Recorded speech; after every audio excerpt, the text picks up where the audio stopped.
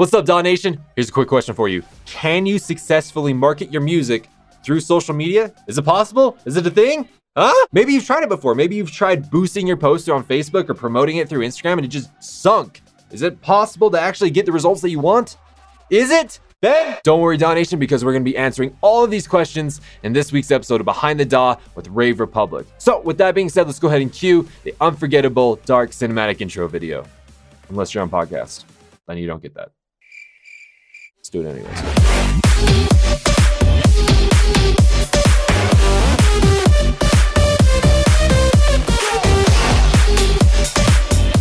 What's up, Daw Nation? My name is Wyatt Troy. I'm a music producer much like yourself, and I want to welcome you to our Behind the Daw series. Now, if you're new to the series, that's cool. It's fine. It's cool. It's fine.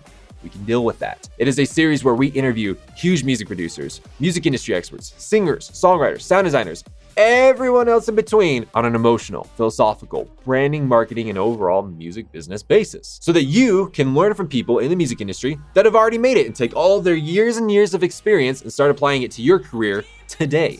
Like right now, literally right now. So if you want to keep learning from huge people in the music industry so that you can learn how to get better at music production, learn how to make a bigger impact with your music, and how to start making a living off something that you're actually passionate about, then go ahead, right below this video is a little subscribe button. It's waiting for you. Go ahead and click that little subscribe button and the little notification bell so that you'll get notified every single time we put out a new piece of content. Now, if you're listening through the podcast, it's the same concept. Doesn't matter where you are. If you're on Spotify, iTunes, Google Play, Deezer, doesn't matter. Wherever you're at, go ahead and just follow the podcast and the same thing will happen. You'll get notified whenever we put out a new piece of content. So now the big question is, how is this episode going to benefit you? It's a really great question. So like I mentioned in the beginning, this is with Rave Republic. All right, now they have had a lot of success. They've had a lot of great things going on for them. They were on the top 100 DJ Mag, DJ something or another, you know what I'm saying, you know what that is. But they were on that, they've toured the world, they've collaborated with absolutely huge people. They've done a lot of cool things. In fact, have you guys ever heard of Procter & Gamble? It's like one of the top Fortune 500 companies.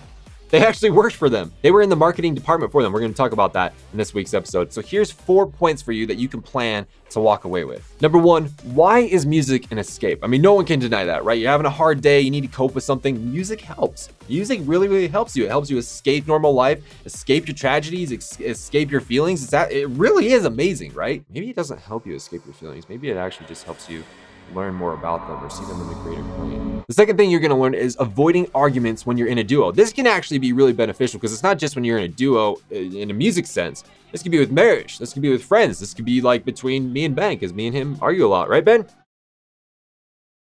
Still not here. So we're gonna be talking about what are the tactics to avoid arguments and actually to get the right kind of criticism out, how to actually, bring up your opinion in the right way so it doesn't offend anybody. We're gonna be talking about it, all right? Third thing that we're gonna be talking about is values versus opinions. What does that mean? What is something that you hold true and what is something that is just your opinion that can be malleable, that you can change, that's just in the box that you carry around? And then the fourth thing that we're gonna be talking about is marketing your music through social media. Is that actually possible? Can you do it? Is there strategies that you can start applying today that will actually promote your music in the right way, to the right people, at the right time? I'm gonna tell you, that's actually like the bulk of our conversation. Like literally 50% of the episode is us talking about that, which is really cool. Because again, they were in the marketing team at Procter & Gamble. I'm a big marketing guy, I love marketing. And so we're gonna have a really good conversation about it. Just know that you are going to walk away with some absolute gems in this week's episode. I mean, to be honest, we've been holding on to this episode for months and months and months. It was for a lot of different reasons. And so I'm really freaking excited to get this episode out. So with all that out of the way, Daw Nation, I got one more thing to say.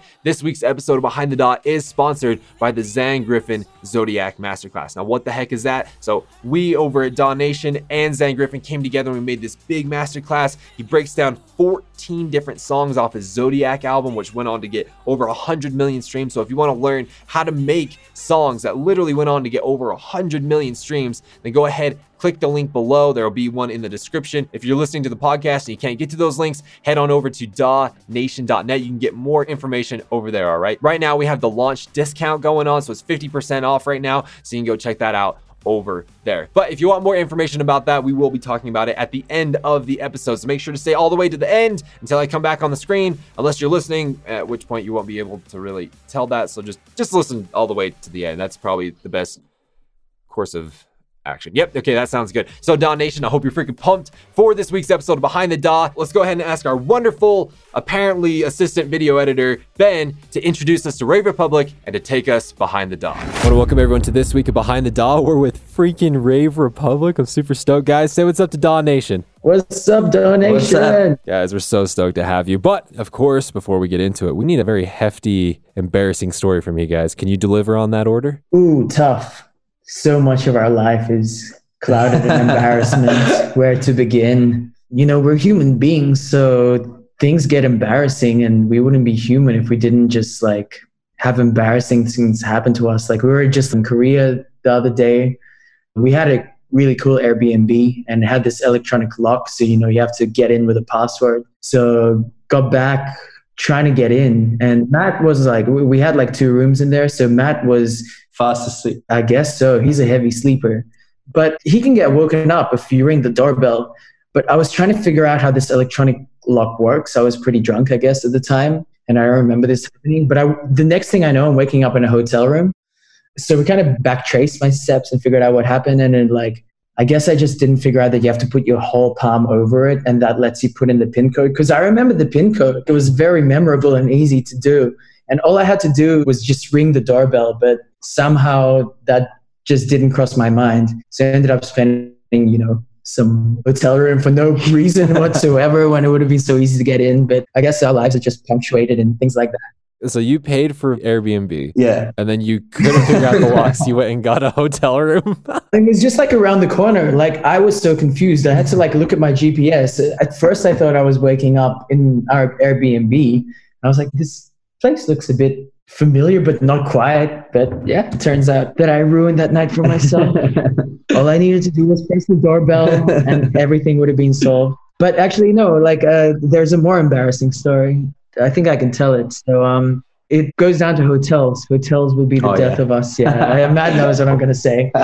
Very similar in many ways. So we were in China. We played this show in Shanghai, and it was a really sick show at a club which has now closed down. What was it called? M2. M2. It's a really dope club. Like the energy just flows into the middle of the dance floor. The crowd is really sick. Like really one of the best shows we played in China. I went back to my hotel. Matt went back to his. And then I just thought it'd be a hilarious idea to prank Matt by knocking on his door naked. As you do, you know. Had a few drinks. And like I had my camera with me, you know, I was going to record it. I thought it'd be great content. So I'm covering myself and I go to his door and I knock on his door. No answer. Knock again. No answer. Started ringing his doorbell. No answer. And I go, okay, this prank is not going very well. I'm going back to my room. And I took the key card from, you know, the, like where you insert the key to get power. Apparently that card is only for power. So I'm like stark naked and there's nothing like to really cover myself with apart from my hand of my phone. I'm trying to get into my door. Nothing is working. I'm like panicking going, oh no, what's going on? Then I brainstormed solutions. I kept going back and forth between my door and his door. He's fast asleep. Like he sleeps heavily.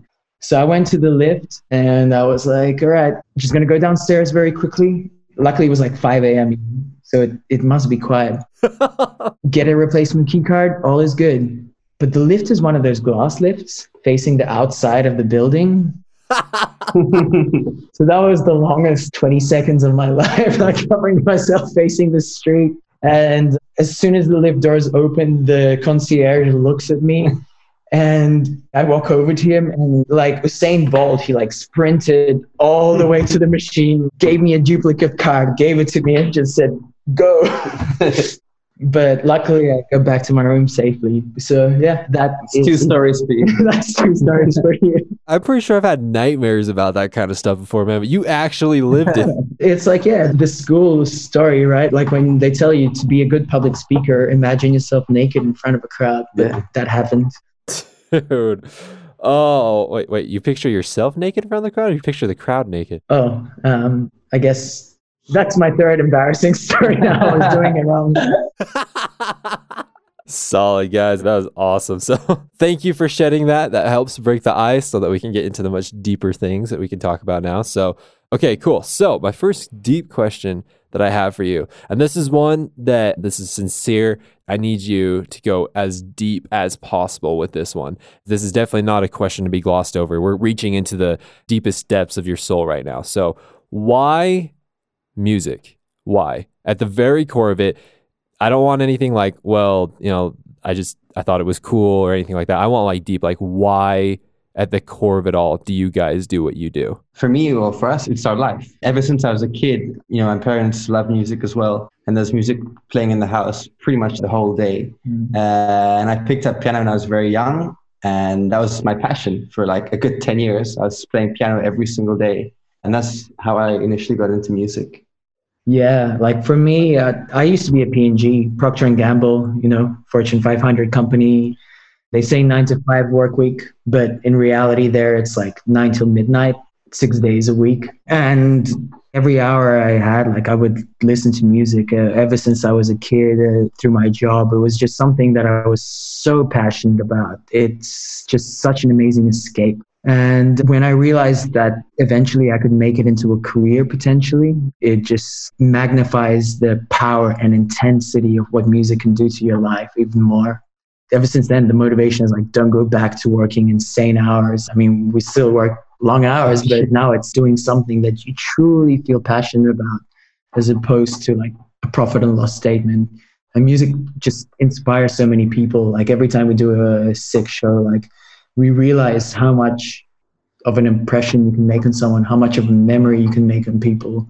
And it doesn't matter what show it is, like a huge festival like Ultra or a club show, or even in the past we've done weddings and things, just the memories that you can create for people. And via music. It's crazy. You said something in there that I want to elaborate on, which is it's a beautiful escape. Can you elaborate on that a little bit more? Like, what do you mean by that it's an escape?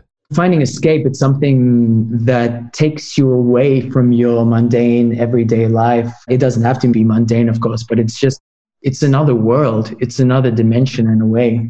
You look really deep in terms of why people listen to music or why music evolved over time. I mean, even from caveman times and through the continuity of history, it has always had that commonality of being truly an escape for people, like just taking them away from their existence and being able to close their eyes and feel like they're somewhere else. I see what you're saying. Do you feel like it helps people escape from this world into a different world, or do you feel like it helps people escape from this world into a better version of this world? You see what I'm saying? Both, for sure. On one hand, absolutely. Like it's an escape into a better world. Like if you go to raves, it's the same people, but it's a different dynamic just because you are like propelled into a different dimension of it with the same people you know and love. But on the other hand, it can get people to escape. And you see this, like the music that was born out of big crises, from the Holocaust to, different wars. Like people always went back to music to live in the world within even their heads. And sometimes a common world shared between people, whether it's soldiers, or people experiencing something really difficult. So yeah, music is really, really powerful. And just so I know, again, because I can't see you, this is Matt speaking, right? Stas, yeah. Sorry, how do you say it? Stas, S-T-A-S. Stas, gotcha. Okay, so thank you for that, by the way. That was beautiful. So Matt, I have a question for you then, along the same vein of what we're talking about here. What is a song that you've had throughout your life? Maybe you've created it, maybe you haven't, but it's a song that you cherish. It's to a point where it's like, if it was just to disappear, it didn't exist anymore. And it not only would be sad, it'd be heartbreaking, it'd be soul-wrenching, it'd be like a piece of your soul going away with it. What is a song like that for you? Despacito. You're in the right place right now, man. Probably like Stevie Wonder's Superstition. Every time I hear that song, it just wakes me up. It just gets me going. It brings so much energy. If that song was to disappear, I'd lose, I guess, one source of energy. So I think that would be the one song that I really don't want to lose. Gotcha. And it's because of the energy that it brings to you. It's not necessarily tied to any memories. It's because of the energy. Yes, just the energy. Yeah. No particular memories. No. Got it. What about you, Stas? The same question towards you, man. That's a cool question, man. It's hard to say it about a song, but I think I have to say it about an artist, in fact, and his body of work. So like Bright Eyes for me. Bright Eyes music, like Conor Oberst, like it was such a big part of me growing up, you know? And he's quite diverse in everything that he's ever done. I mean, he's had different side projects and everything, and the lyrics just have so much meaning. And like, I could kind of define my life from the different breakups, different jobs, and life decisions that I've made really kind of relate back to some of his music. So I think more than a song, which is just like, you listen to it for during one point of your life and you kind of can repeat it and it means something to you. Like looking at a particular artist and his effects on their entirety of your life, I think is a better example for me. Ah, that's beautiful. In Superstition or in the Bright Eyes song, is there certain lyrics that really resonate with you? For example, do you guys know who Crywolf is? No. You guys would love him. Absolutely love him. In one of his lyrics that absolutely just like resonates with me is he says the term or the phrase, "This house has worlds inside its walls." And it alludes to the fact of like all the memories that is created inside of a home, both good and bad. And whenever I just hear that, there's something inside of me that just like opens up and it's just like, oh my gosh, it in and of itself opens a whole world inside of me. So is there lyrics like that for you? I guess it doesn't just necessarily have to be from the Stevie Wonder or the Bright Eyes song. Is there any lyrics that when you hear it like that, it's just like, my gosh, this was like a jigsaw piece to my puzzle of my life. You know what I mean? Is there anything like that for you? Not really. It's just going back to my song. It's just the riff and the melody. When it comes in, it's just so positive and happy. And that's what really gets me going from the song. Not really the lyrics. Yeah, for me, there's this one track which does something for me. It's a Bright Eyes track called Going for the Gold. And he sings, "I know a girl who cries when she practices the violin because each note sounds so pure, it just cuts into her. And then the melody comes pouring out her eyes." And that's just stunning. Like, it's poetry. It means a lot. And it's ultimately why we do music, because we want to give people experiences, bring emotion to people. So that really encapsulates and summarizes why anyone would really get into this field in the first place.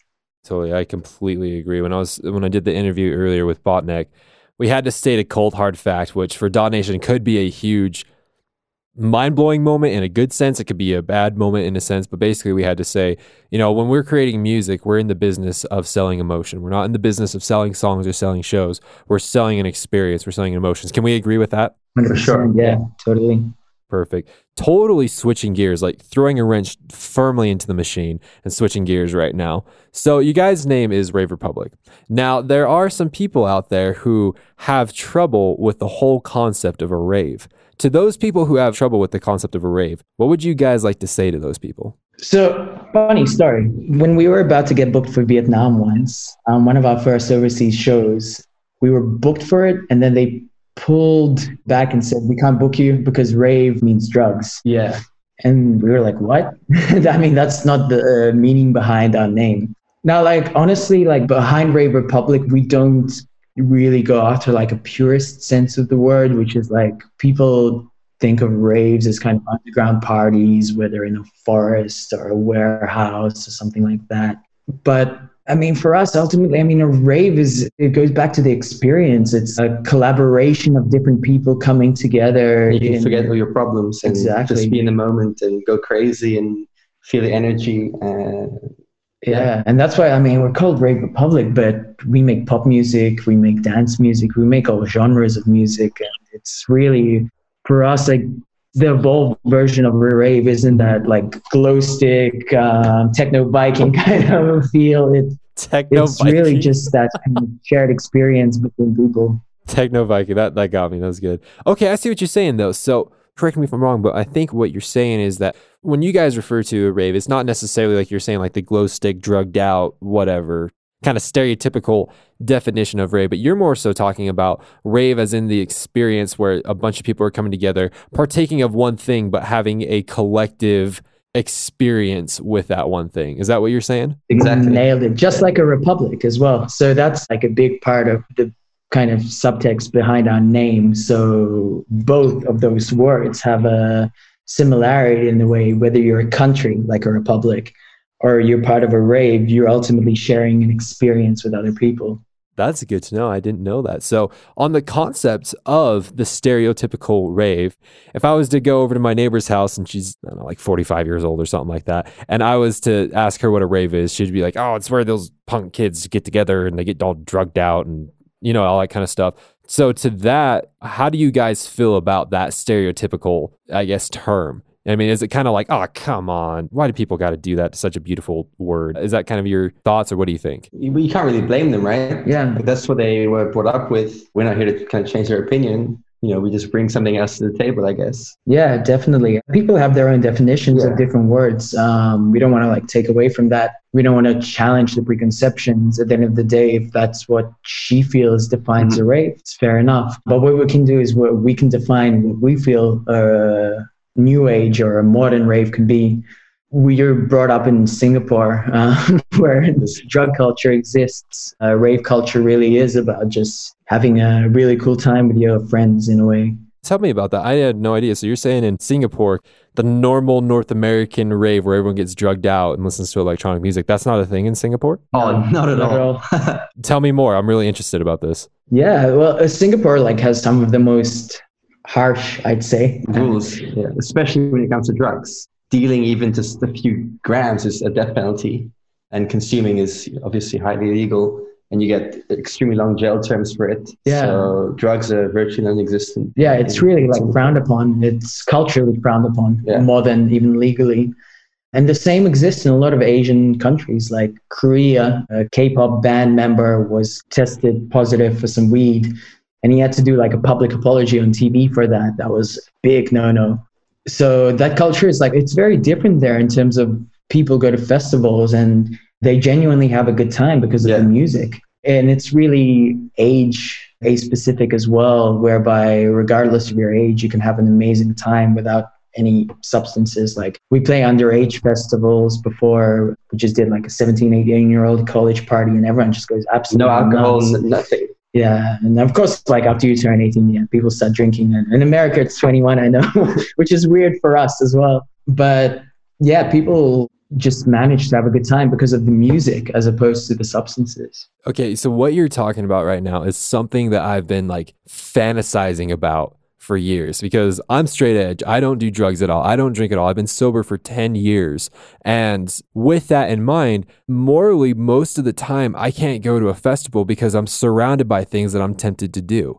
And so it actually destroys the experience for me to go there and see everyone all drugged out or drunk or whatever, because I want to go for what we're talking about, the transcendent experience of listening to music with other people who love that music as well. But unfortunately, like really unfortunately, I feel like the festival system, I guess you could say, inside of America has destroyed that. I mean, can we agree with this? It's almost become drugs are the norm at festivals as opposed to them not. Can we agree with that? I can't really comment. I mean, been to many American festivals. I grew up in Australia, and drugs are a thing. Even 15, 16, 17-year-olds, they go to parties and they take ecstasy. That's true. But it's not the majority. It's not over 50%. It's a big minority. And even if it is a thing, I just feel like it doesn't necessarily matter because people make their own choices. And sure, it might be tempting, but Armin van Buuren said something which was interesting once. Like we were watching him speak in Singapore at a conference called IMS. And he was like, well, drug users are really destroying the scene. You guys are making it hard for everyone who really, truly enjoys music. And to be honest, I disagree because people should be able to make their own choices, especially in countries where the drug laws might be a bit more relaxed. And just because some people are doing a particular thing, whether they're drinking or doing drugs, it doesn't mean that you can't really go to a festival and have an amazing experience, because we have a ton of friends who don't drink or don't do anything, even more friends who've never touched drugs or even considered drugs in their life. And they have as an amazing and enlightening a time every time they go to a festival because of the way people just come together and have that shared experience, as we talked about and you talked about earlier on. And I think that's really the thing, the glue that holds people together, as opposed to what people might be on in a festival.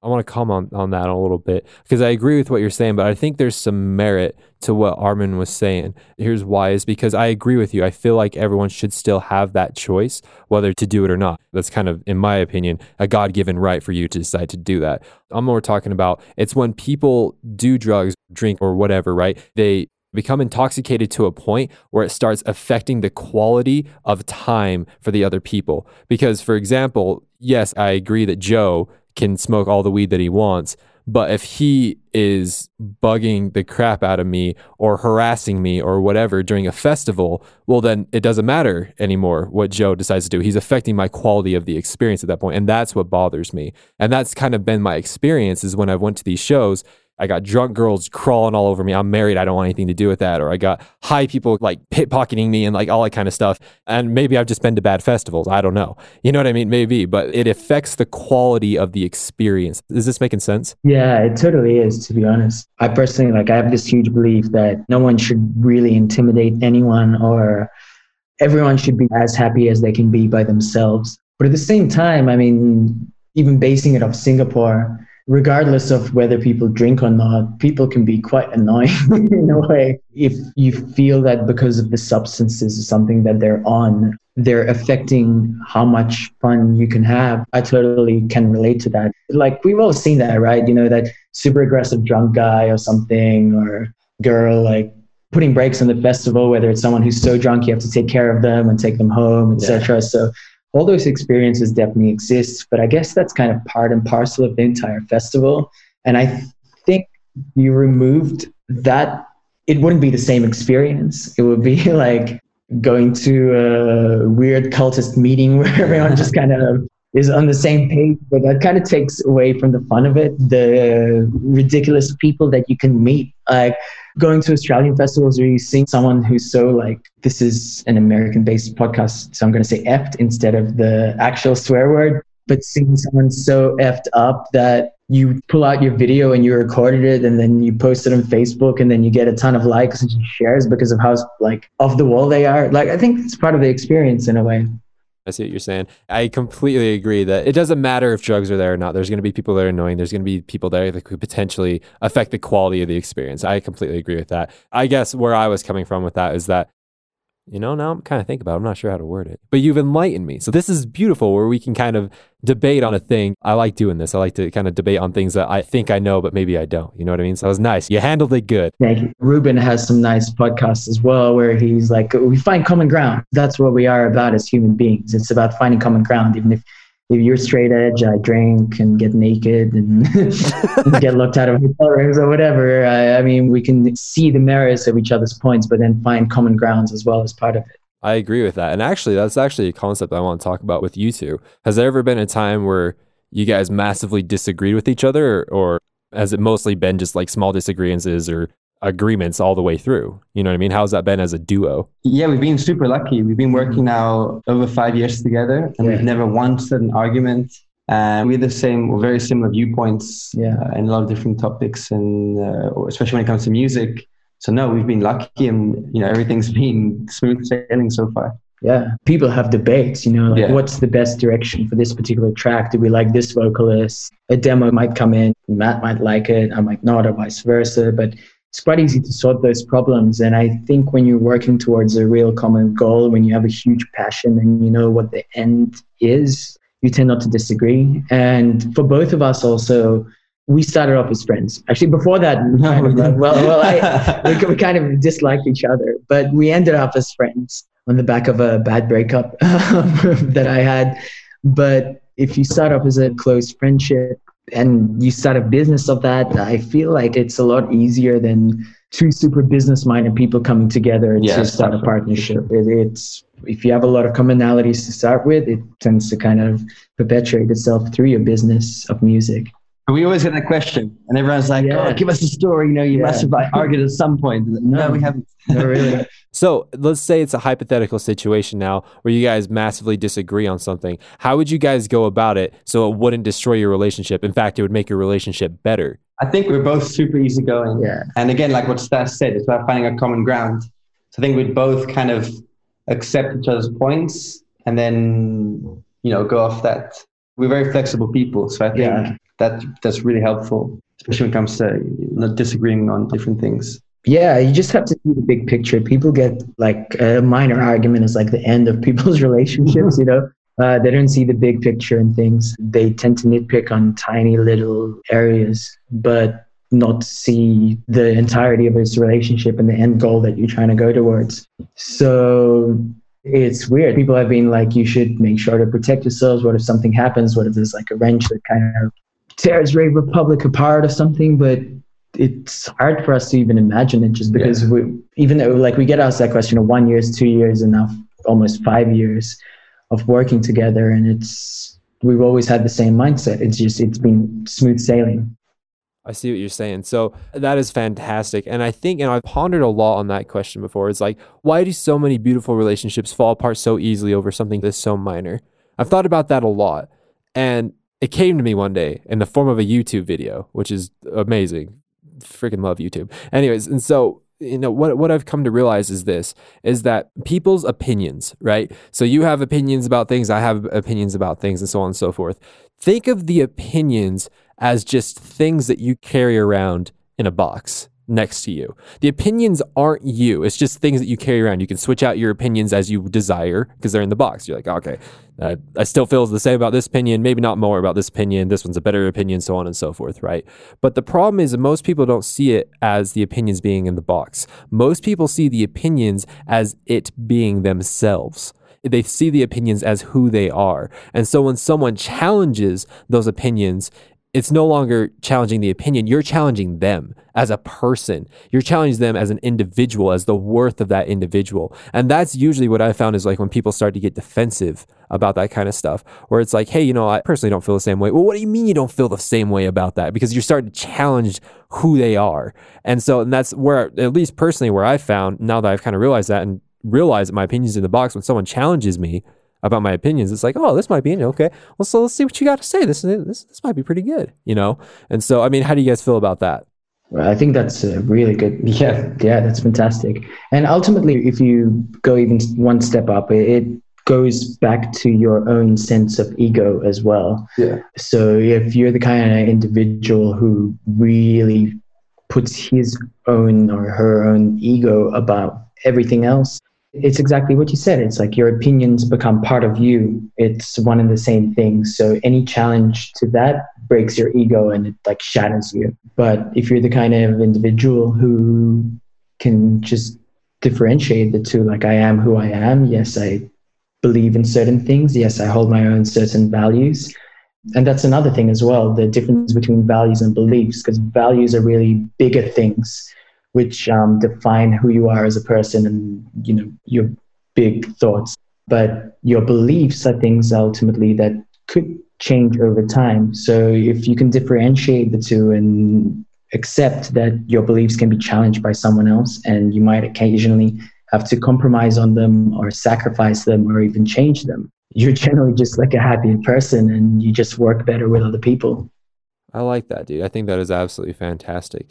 Guys, we've been going for about 35 minutes on the philosophical side. How about we dive into the music business side? Does that sound pretty good? Sounds good. Yeah. All right. So as far as music business side, I believe, Matt, you're the one with the MBA, right? Yeah. Okay. And then Strauss, you're the one that worked for Procter & Gamble, right? Indeed, yes. Perfect. So you guys both have a hefty amount of business knowledge going on behind you, which is freaking amazing. So now I have a question concerning that. I was watching a previous interview that you guys did on It's the Ship, and you mentioned that you did drop quite a bit of money into marketing for your business for Rave Republic. Can you go over what that kind of looked like? Like, what kind of marketing did you guys do? Yeah, we spend money in a lot of different ways. Mm-hmm. As you probably know, you have to spend money now on Facebook and Instagram. So all of our posts need to be boosted in order to reach, X amount of people. Yeah, particularly Facebook. The algorithm is just, we were so excited. Like our brand was going like crazy organically.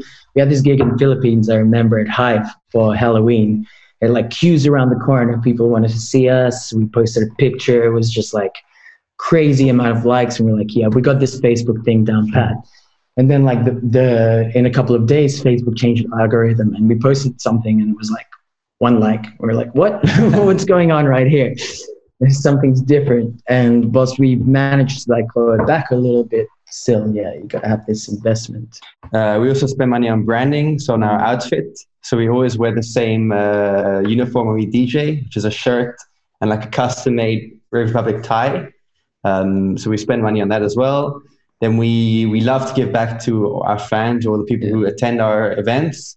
So we spend money on props, on free giveaways. What giveaways do we have? So we do have very unique Rave Republic condoms, which are really cool.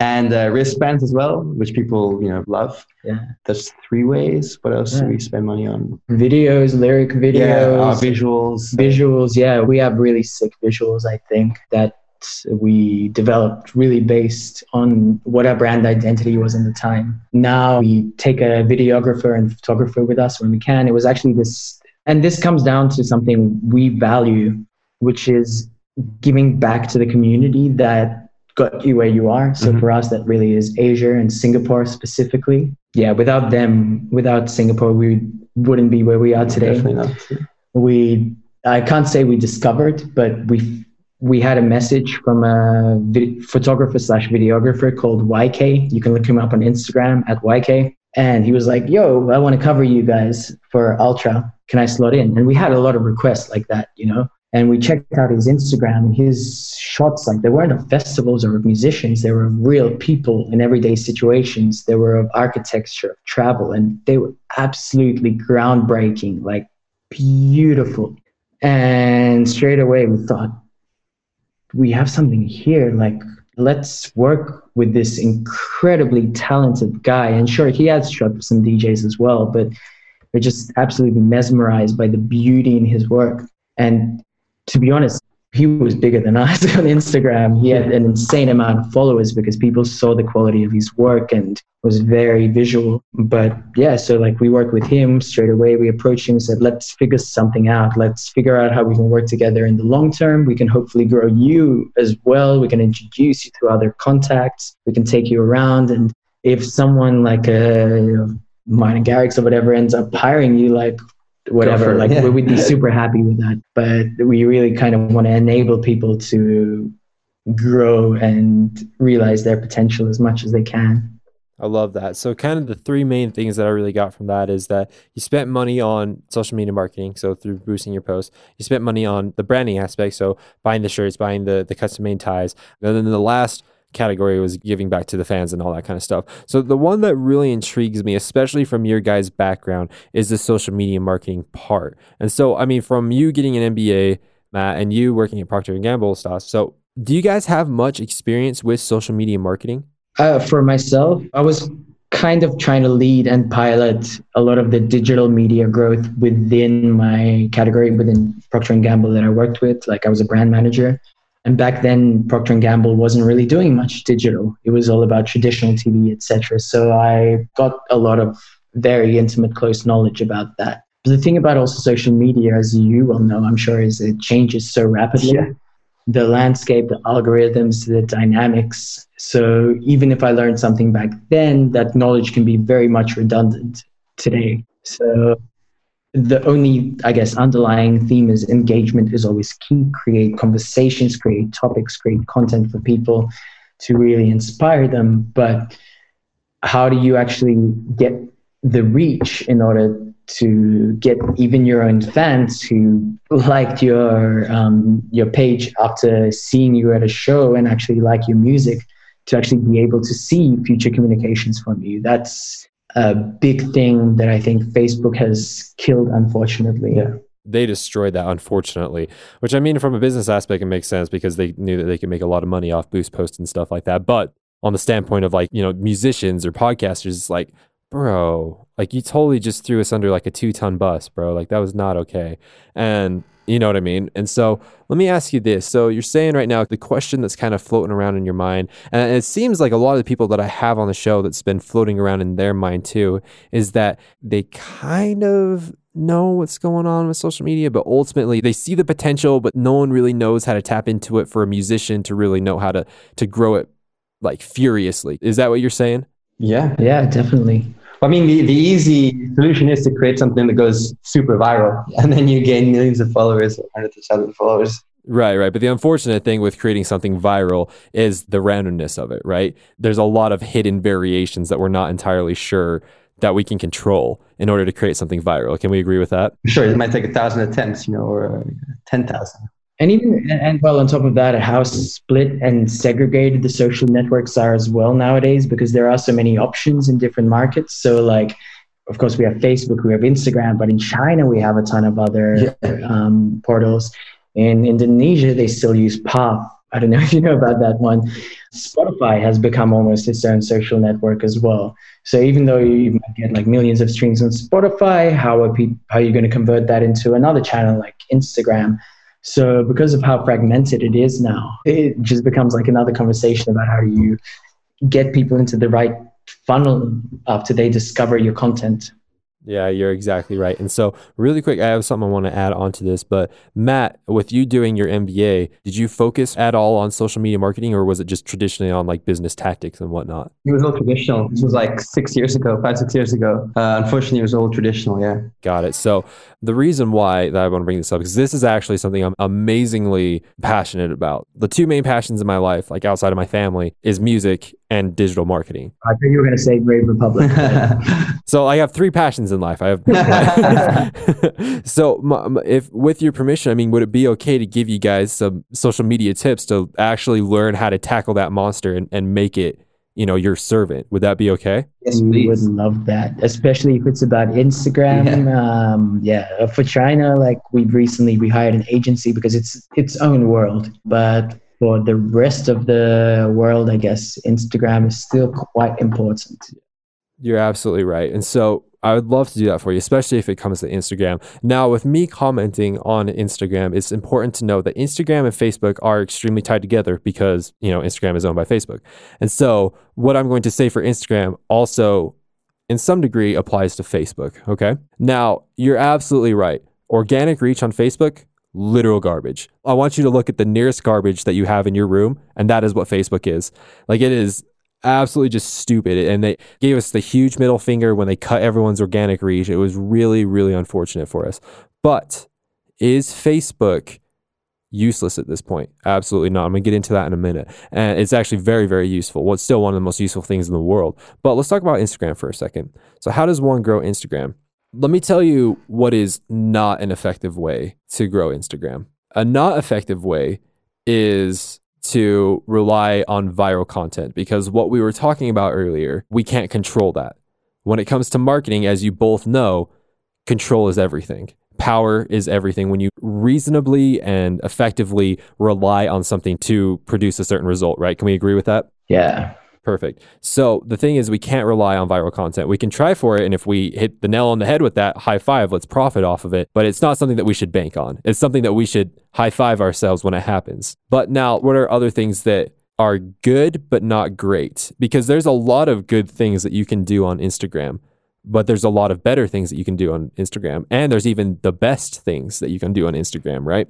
So the good things, let's talk about the good things first. The good things are posting content continually. The good things are posting on stories. The good things are tagging people or going live on Instagram. So let's talk about the best things. If you want the best results, if you're trying, well, first off, let me ask you this before I tell you what the best practices are. What is your main goal with Instagram? Why are you using it in the first place? It's a good question. To be honest, number of followers. Like if you had to quantify a specific goal, I think across the board, anyone who says otherwise is lying. Because bookers, everyone looks at that number. Sure, it might be meaningless, but people do look at it, especially if it's real followers. It's a way of quantifying your success in a way. Yeah. Okay, so you want to get it for the followers. So if you have a lot of followers, then what? Why is that beneficial? If the algorithm remains as it is, it enables you to engage in conversations with them, or by serving your content to them in a memorable way without having to spend a lot of money by serving ads to them like you do on Facebook right now. I see. So from what you're saying, from what I understand, is if you have a lot of followers on Instagram, the benefit that comes from that is you can immediately tap in and connect with those followers at any given time. It's being able to have that pool of fans to be able to tap into at any given time. Is that what you're saying? I mean, there's two benefits. So firstly that, and it's not immediate, it's not at any given time, it's still a percentage of your total reach. And I understand there's an algorithm behind it as well. You can't reach all of your followers immediately, but it gives you a greater chance to create kind of this almost a viral effect without having a viral post, whereby if you have 1 million followers and you post something and lots of people start liking it and it starts serving it to more people, you might start landing on the Explore tab. And generally, it kind of multiplies your message to as many people as you can. But the second one is really, people do look at it still in terms of bookers, in terms of labels, in terms of media, in terms of everyone. People define our credibility behind this number, which might not mean that much, which some people might definitely fake. Yeah. But there is a certain sense of credibility because we as human beings really do rely on rankings and results and numbers, because there's just so many variations of musicians, of businesses, that we have to quantify things. And one of the ways we do quantify things is by relying on something like an Instagram follower account, unfortunately. You're absolutely right. And what you just said, that's what I was trying to get at, is at the core of it. Most people, when they want to grow an Instagram or a Facebook or a Twitter or whatever, they get caught up in the first step, which is getting followers. And they never fully grasp the second step, which is, why do I get these followers in the first place? And what you said was that if you have a lot of followers, number one, you can reach out to them at any given time. And number two, it's going to be easier for you to get booked for shows, which is where you guys make your livelihood, or it's going to be easier to send people to Spotify or some other streaming app so you can make revenue that way, right? So that, Daw Nation, that is something that we need to think about right now, is when you go in, when you are creating anything on social media, remember that it is a mean to an end, all right? And we need to have that end very, very clearly. For example, within the Daw and behind the Daw, I know exactly why I use social media. It's to drive sales towards our private lessons and our courses. That's exactly why we're using it. And that is the main reason why we do it. So now I want to swing back around. Okay, so if that is the main goal, it's to get booked more, it's to connect with fans, to be able to tap into those fans, at any given time, it's to get more streams. Basically, it's ultimately to make you more profitable, both emotionally and financially as a business, right? That's why we're using social media. So now let's talk about the best practice. The best practice is actually very simple, and it's something that is transcendent of any social platform. What I'm about to say is going to work for Facebook, Instagram, YouTube, all that kind of stuff. It's not that complex. And I'm sure once I explain, you're going to agree with me. But the best practice is through paid traffic, but it's the right kind of paid traffic, and it's to get an action out of that paid traffic. So you mentioned that you boosted a post. I would actually highly encourage you to stop that. The reason why is because if you want to push a post out to someone, it's actually extremely more effective inside the ads manager of Facebook. You can target more and you get way more analytics of the people that are reacting to it so that you can create more lookalike audiences so that you can push it out to more people that are similar to who's reacting with you. And it's the same on Instagram. Instagram has a promote button. The promote button is basically Instagram's version of the boost post. It's actually incredibly ineffective. What is effective is actually going into the ads manager of Facebook, where you can create ads for Instagram and Facebook, and hyper-targeting the people that are most likely to love you, and then calling them to action, which is whether to follow your page or whether to listen to a song or come to a show or whatever like that. And the reason why is this is because once you get into the paid traffic realm, once you get into that, you now have access to anyone on the internet, anyone at all. When you do the boosted posts, or when you do, just posting on your page, you are completely confined to the algorithm's mercy at that point. But when you do paid traffic the right way, it opens up everything. And because it opens up everything, then you can hyper target the people that are most likely to love you. Is this making sense so far? Can you elaborate a bit on what you mean by paid traffic? Absolutely. So for example, if we created paid traffic for you guys, it look like this. So like, for example, let's come up with a goal really quick. What is the main thing that you would want someone to do right now through your Instagram? Would it be to follow you? Would it be to send them to your Spotify? Would it be to, see you on tour? I mean, what would be the main thing that you would want right now? Yeah, followers. Followers. Okay, perfect. So what we would do is we would go into the Facebook Ads Manager, which is where you create Instagram ads.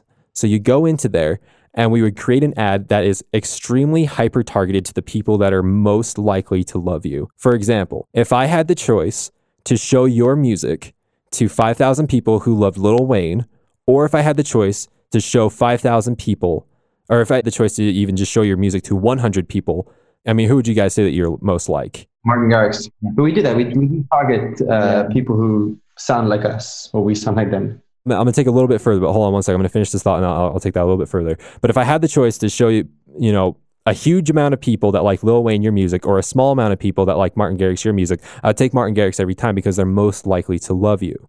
And now when you use paid traffic, and what I mean by paid traffic is actually creating an ad inside of Facebook Messenger. When you do that, you are now no longer confined to your own followers or to kind of the very small influence that boosting posts and that promoting does. You now have access to everything that Facebook and Instagram has access to. That's over 3 billion people. You see what I'm saying? And so now when we create an ad, ads convert way better than boosted posts or promoting an ad. Are you still with me? Do I need to back up anywhere? Right. So just to clarify, so you're talking about creating more of something like an awareness campaign, like not boosting a specific post, but creating an ad with, let's say, taking a different key visual or a video, then targeting that to a tailor-made like profile of people who would be most likely to be receptive to our messaging. That's exactly what I'm saying. When with boosting posts and with promoting, you are able to target a little bit, but you're not able to hyper target. Then the hyper targeting is the key to everything that we're talking about right now. For example, when you create a boosted post, who are you targeting right now? Are you just targeting people that like Martin Garrix, or what exactly are you targeting? I guess it depends on the post. So we primarily try to target more a boosted post that we believe we have the best content on. So for example, recently, Jeffrey Sartorius played our track at Ultra Miami. And like organically, it did super, super well, the post anyway, but we wanted to expand the reach even beyond that. Mm-hmm. So we created an ad which was targeted towards people, I think between the ages of 16 to 35, because we know that's our key demographic. Didn't target by gender, although our gender tends to skew a tiny bit more male, based on interests of key DJs who we believe our follower base is very similar, based on speaking to them. We know what other musicians they like, targeting very specific markets, some which would be lower cost markets, so we can get quite a relatively decent cost per like on them, and also markets of strategic expansion. So we're very strong in terms of Asia right now, organically as well, but quite weak in America because we haven't toured in America before. And we know Jeffrey Sartorius, for example, XS Berlin, he has a really big following there as well. So we wanted to serve our ads beyond our traditional markets to some specific cities in America. We didn't want to go all America broad because I understand someone in Nebraska might be, not as likely to listen to that sound as someone in New York City or LA or San Fran, etc. So try to target it like with as many variables as we can. Perfect. And what you're talking about right now, you're on the right train. And I'm just going to push you a little bit further on that right train because you're getting the concept. I wouldn't say you're hyper targeted yet. I'm saying you're ultra targeted. Now we're going to go a bit further. And this is where the big argument between boosting posts, promoting posts, and the ads manager comes in, because boosting posts is exactly what you're saying. Like you can target cities, you can target sex, you can target age, you can target all this kind of stuff. But within the ads manager, this is like you target people who are single, who go to movies on Friday night, who make X amount of money, who, we're getting to like really nitty gritty details. And when you can get into those really nitty gritty details, it's like you're painting a very, very, very, very, very vivid picture for Facebook or Instagram to be like, that's who you're talking about. Because if you just told me someone who's between the age of 16 and 35 who lives in either Asia or the United States and that listens to Martin Garrix, that is an enormous amount of people. And then that is an enormous amount of variables in there that may convert and that may not. So now when we get into the ads manager, it's like, hey, we're getting nitty gritty now. We're painting a very vivid picture. There is no room for interpretation here, Facebook. You know exactly who we're talking about.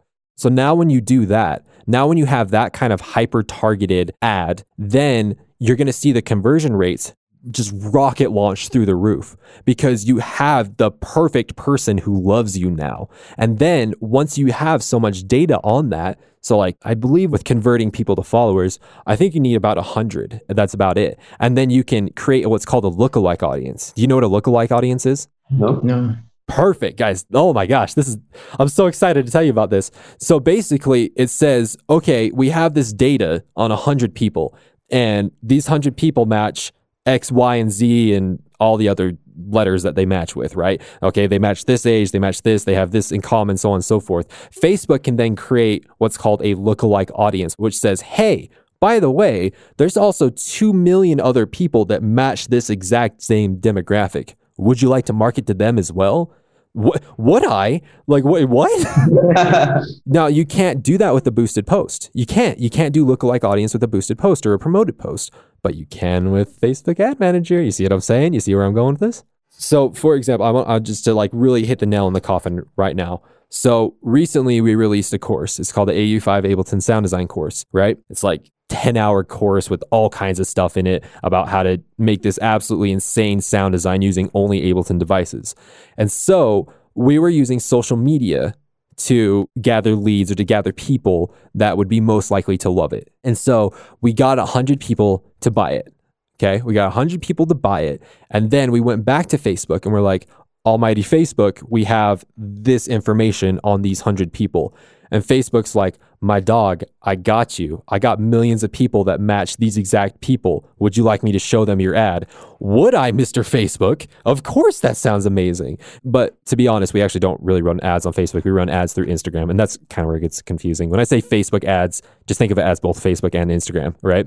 So when it's like that, that is the best way to grow on social media, because then you can get a very vivid person that the social media is looking out for. And then you can put your content in front of them in such a way that they want to follow you. Because guys, the type of music that you make, if you put it out to the right person, they will be begging to follow you. Like if you're targeting the right person, they'll just be like, I've waited my entire life for people like this, right? And Facebook and Instagram have that information. It's just learning how to get Facebook and Instagram to give you that information. Does that make sense? Is it expensive to target those lookalike people? Absolutely not. Not even kind of. So as of April 25th, 2019, it is not expensive at all. Is this going to be the same price next year? I don't know. It could be a lot more expensive by the time someone's listening to this. It just depends. As far as conversions, I mean, like for the AU5 course, when we were running test ads, we were seeing like 10-cent follows from hyper targeted people. You see what I'm saying? And I mean, depending on where you're at financially, that could be a lot, that could not. To me, I'll take that all day. To me, that's like, are you freaking kidding me? 10 cents to find someone who absolutely loves me and is probably going to spend money on me? I'll write that check all day. As far as expensive or like how much money you should be spending on this, start with $5 a day or $1 a day. You know, like you don't have to spend that much. And then your results will not matter the more that you spend, meaning this. If you spend $5 as opposed to $50, the results should be the same. They should just scale with each other, right? Facebook is not going to reward you because you put more money in. You know what I mean? It's like if you got a 5% return for putting $5 in and then a 20% return for $50 that put in, that doesn't happen. You're going to get 5% return regardless of how much money you put in. So you just start small. If it works good, then you scale that bad boy up and you put more money in and it just grows with it. So just to kind of double click on that. So Spoke Ads Manager create a lookalike audience ideally.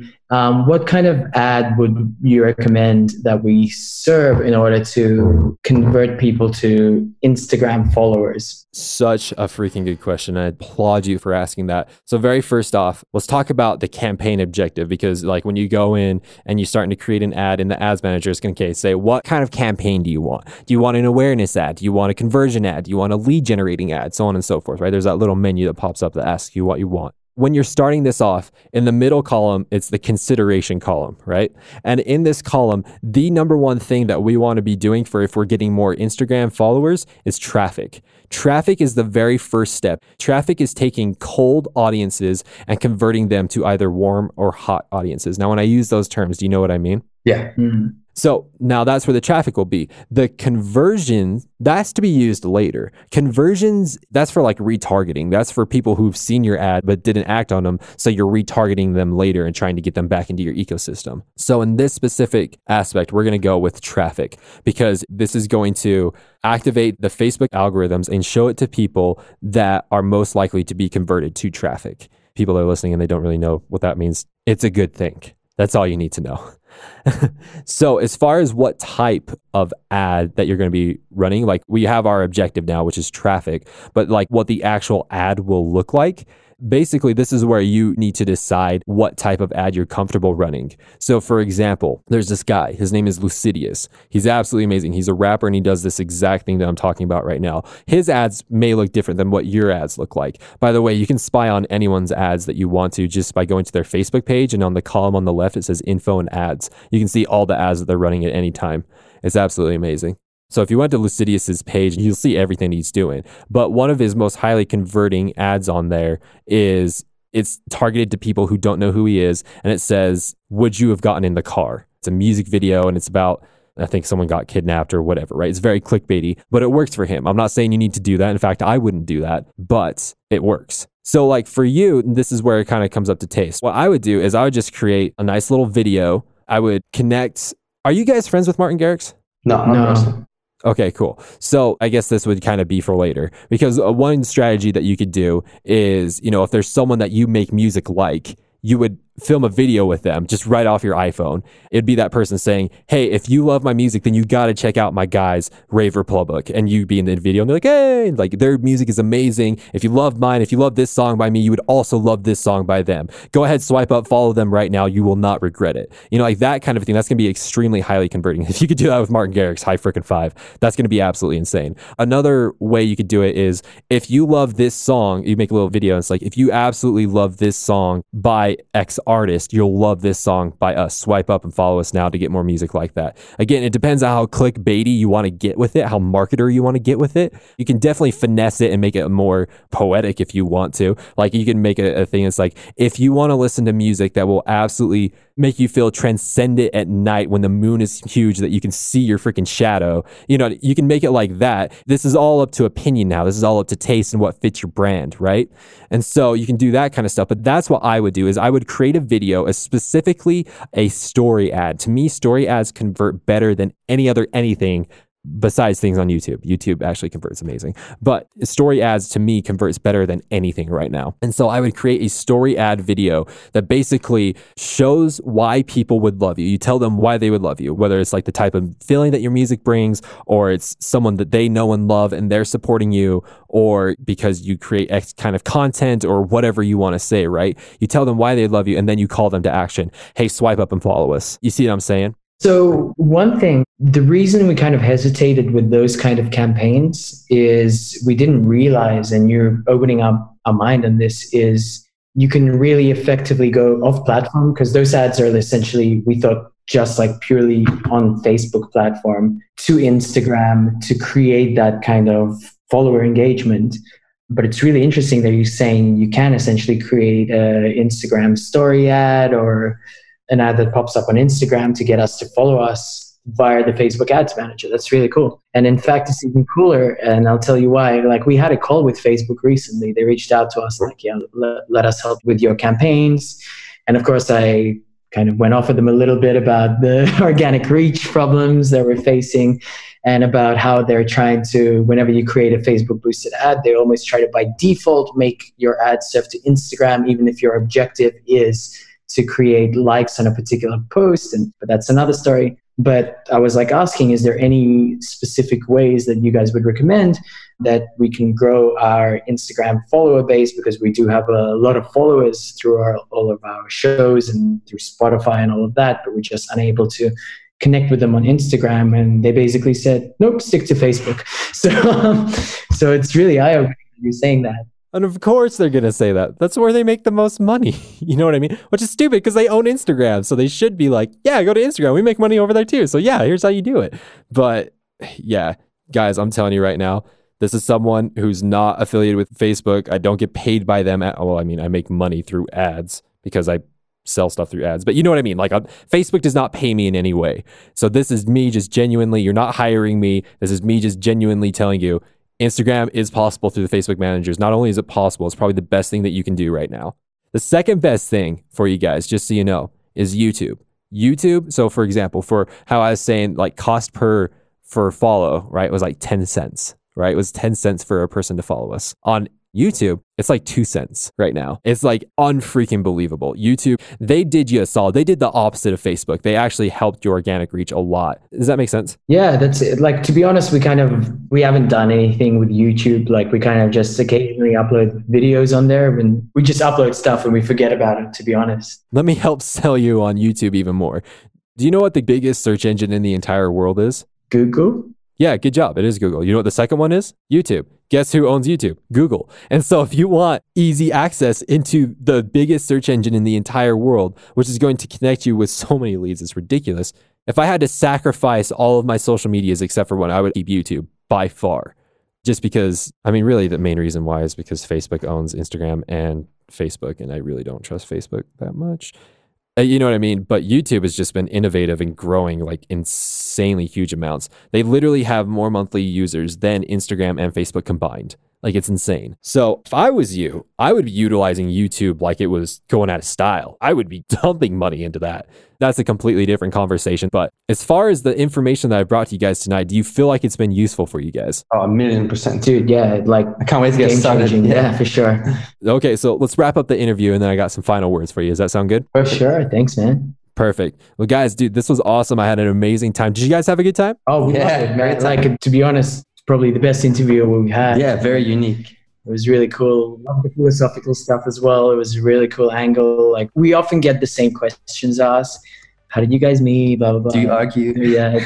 Although you did ask that, but it was a good twist on it. And yeah, like, you added a lot of your own experiences and perspective into everything, which we really appreciated. And of course, the business side as well, you added some fantastic opportunities that we really can't wait to get started on, as Matt said. Awesome, guys. Okay, I'm so happy to hear that. Thank you so much for coming on, guys. What's up, Daw Nation? Did you enjoy that? Did you learn a lot? Now, don't head out yet because there are still a few things that we need to talk about. But before we talk about those things, make sure to head down, hit the subscribe button and the little notification bell, as well as hitting the like button. I mean, you can really hit that as hard as you want. I'm totally fine with that. And also leave a comment below. I'd love to know, did you enjoy this episode? Did you not enjoy this episode? I would love to know if you did or if you didn't. Now, if you're listening to the podcast, again, you can actually just DM me. You can take a screenshot on your phone right now or wherever you're listening to your podcast. Send me that screenshot. You can tag me in an Instagram story. I'd love to hear from you over there as well. So now that we got all those things out of the way, let's go ahead and talk about the other things that I feel like are really going to help you on your music journey, all right? Number one is In the DAW. What the freak is In the DAW? You're behind the DAW. There's an In the DAW? How many? So right now you are watching an episode of Behind the DAW where we interview music producers, music industry experts, people of that nature on an emotional, philosophical, and music business basis, right? So In the DAW focuses more on the technical side, things like sound design, vocal production, mixing, mastering, writing melodies, things of that nature, okay? And we invite huge music producers. They come and dissect their songs in real time so you can actually see how famous songs are already made. They're already done. It's really, really cool, okay? And so we've had huge people like Kashmir, Delta Heavy, Mode Set, Fox Stevenson, AU5, Quick, Said This Guy. There's a whole bunch of people over there, okay? You can find that just on the YouTube channel. If you're watching on the YouTube channel, you can find it over there. You can also find it over on the podcast, okay? Which kind of brings me to my next point. You can partake of this in two different ways. If you want to partake of it on YouTube, you can. If you want to partake of it through the podcast, you can. If you're more of a watcher than a listener, cool. If you're more of a listener than a watcher, no judgment. That's awesome. Which naturally brings me to my next point. If you find this whole idea of In the DAW really cool, where you can see huge music producers come and dissect a song that's already been proven to work, if you really want to see something like that, then guess what? We have this thing called the Zan Griffin Zodiac Masterclass. It's so cool. So Zan Griffin, he made his Zodiac album and it went on to get over 100 million streams. And Zan, out of the goodness of his heart, wanted to dissect the entire thing, okay? Like literally the entire thing.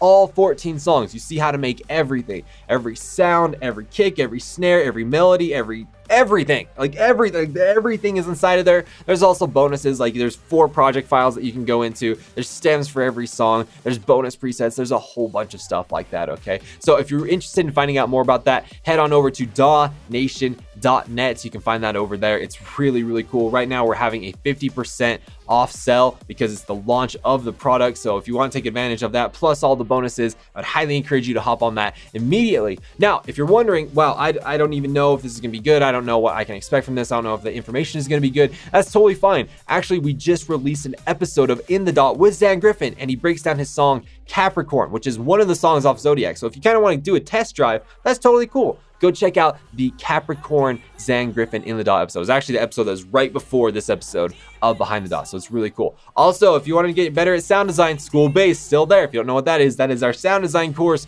with AU5. He's a huge music producer. You should totally go check him out. But if you want to check out any of these courses, dawnation.net. You can check those things out over there. So again, I hope you enjoyed this week's episode of Behind the DAW with Rave Republic. And if you did, please like, comment, subscribe, tick the notification bell, repost, follow, wherever you are, whatever you do, that'd be awesome. It'd really, really help us out. Also, feel free to take a screenshot, tag me on an Instagram story, DM me over there. Make sure to tag Rave Republic as well. We'd love to hear from you. So Daw Nation, with that being said, we'll see you back here next week for our new episode of In the DAW with Slippy.